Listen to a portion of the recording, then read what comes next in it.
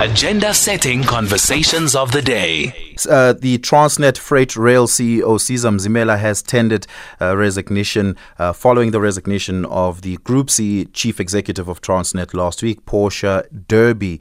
The Freight Rail division is perhaps the most important and biggest division within Transnet because it really is the freight rail business of Transnet. Its core business, some would say. Mesela Nhlapo, African Rail Transport Association CEO, is here. Mesela, your reaction and reflections on the resignation of Siza Mzimela, is this welcomed or concerning? Good morning.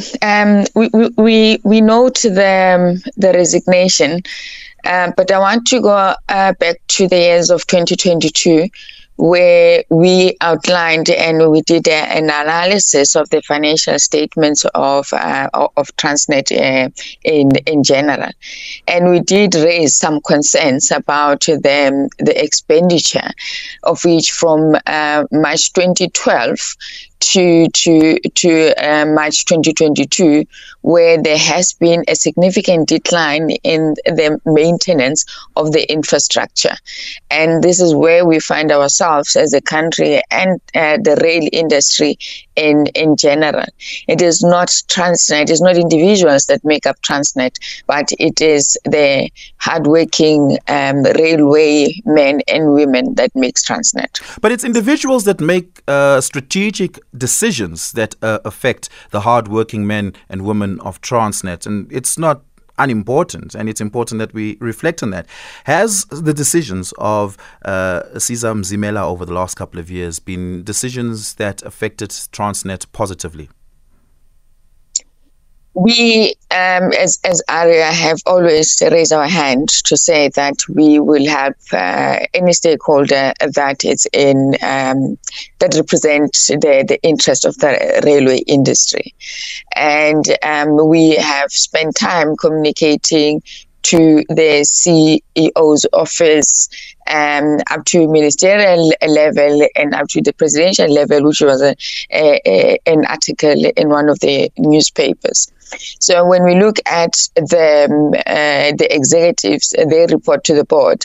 So it doesn't matter what decisions she took, but she reported to a board. Now the question is, because we're talking now about corporate governance, the question is, if the decisions that she made were not good for the organization, where was the board? And I see lots of people are not asking this question, that where was the board? We are asking a question of the individuals, and we're asking a question of the minister, but we're skipping the board. Where was the board? Absolutely. And to this, there is a clear leadership vacuum at the top of Transnet at the moment, given that 3 key positions are vacant, and it seems that some more vacancies will come up at the top of Transnet over the next couple of weeks as new leaders come in and appoint or restructure the strategy of the organization. But are you worried that Transnet may struggle to attract the right talent to its leadership positions, given just how cumbersome the job has been for those? Because it's politically, sticky as a situation. Eskom is struggling to attract the right talent. I don't assume Transnet will have it easy anyway.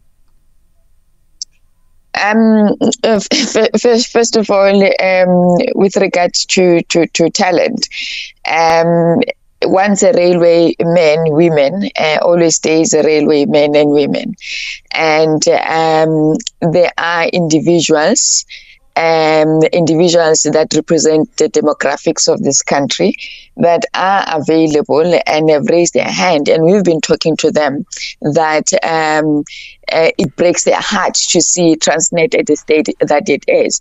And so it is not true that there is no leadership as well.